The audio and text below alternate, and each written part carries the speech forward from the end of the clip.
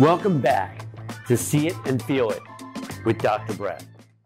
All those different things, and coaches are watching you always. They're always watching you. So Very make cool. sure And tell us about your mental game. How's it shifted over the past few years? How have you gotten tougher mentally and emotionally? well, definitely working on visualizing. That definitely helps. I've definitely been more mentally prepared for games now than I was in basketball when I was playing freshman and sophomore year. Because back then I would just be totally intimidated by the older guys, totally intimidated by my coaches, which did not help me in baseball. So that's, just visualizing you doing what you want to do, doing whatever you want to do, definitely helped me. And that you definitely helped me with that too. Fantastic. Has the meditation worked as well? Helped as all? I know you meditate a fair amount. Yeah, definitely meditating for like 15, 30 minutes every night. Just, you know, I usually meditate with visualization, doing that. And then, taking deep breaths. That's always helps me on the mound and everything.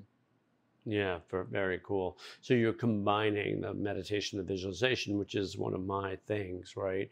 Is you sit in a Yeah. meditative state and you start to visualize what you want, whether it's hitting a baseball, throwing, or you pitching, playing outfield. Tell us about your preference here at Vassar. What do you want?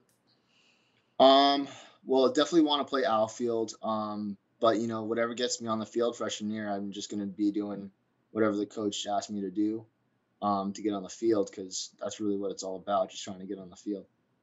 Yeah, of course. Do you feel like you're going to be able to start as a freshman? Hopefully I will be able to get a few starts in that pitcher, maybe some relief appearances, but maybe some outfield too, but we'll see. Got it. And how Yeah. has your hitting, changed over the years as well? Are you different at the plate than you used to be in some ways? Oh, yeah, 100%.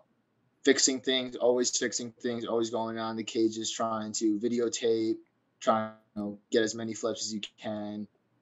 Staying cool and calm when you're hitting. That's just kind of my thing. Like, don't get too frustrated because that kind of defeats the purpose of the day. So definitely Yeah, staying it's so cool. well said.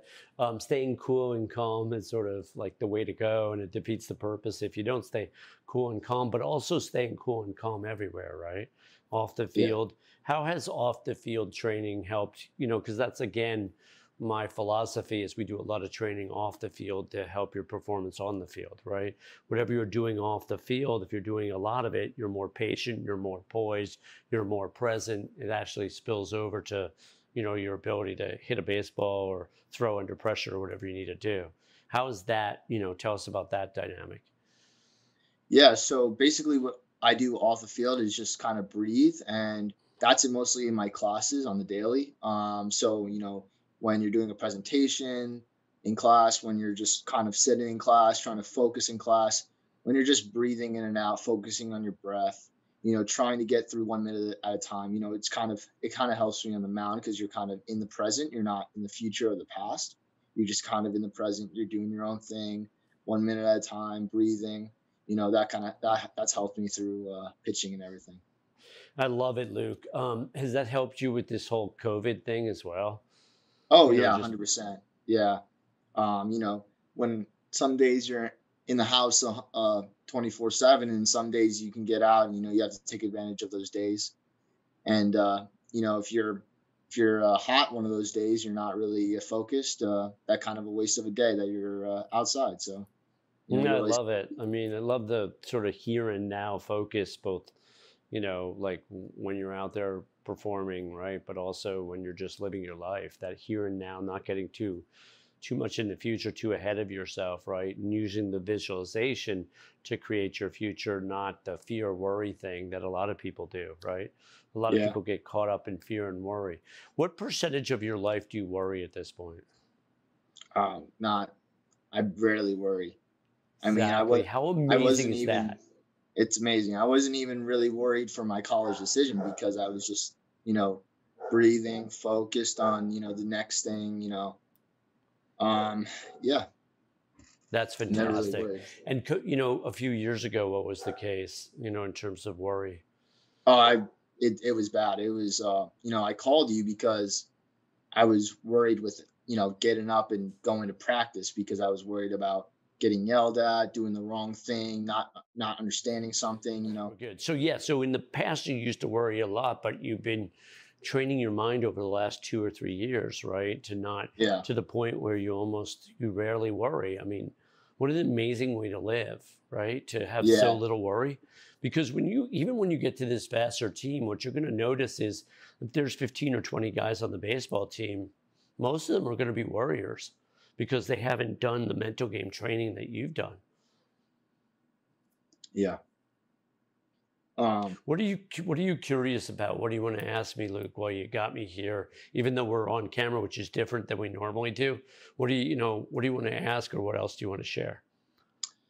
um, I would just say to people that are watching, high school kids that are watching this, don't really give up because I was in the fall of my senior year trying to, make this thing work. And I know a ton of people that are in the same situation, even still trying to get on the team, just don't give up, take it 1 minute at a time, stay in the present, and, think good things will happen because and I know that a lot of people say that, but I swear to God, it will help.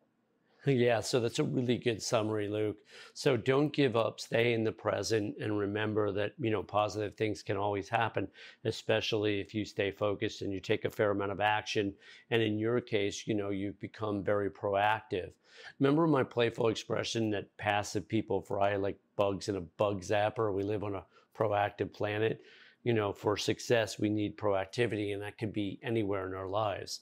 There are times when we need to slow down because some people get ahead of themselves or too fast, but often we need to take action, when we're feeling stuck. You agree with that?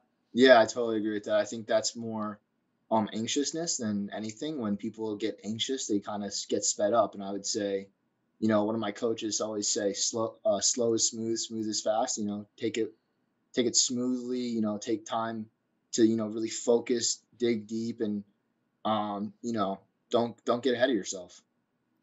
I love it. I think that's a perfect summary, Luke. Absolute pleasure. Luke Barrientos, future athlete, college baseball player here at Vassar, coming up next fall. Thanks so much. Thank you so much for having me. All right. Really Awesome. Thanks for watching See It and Feel It with me, Dr. Brett.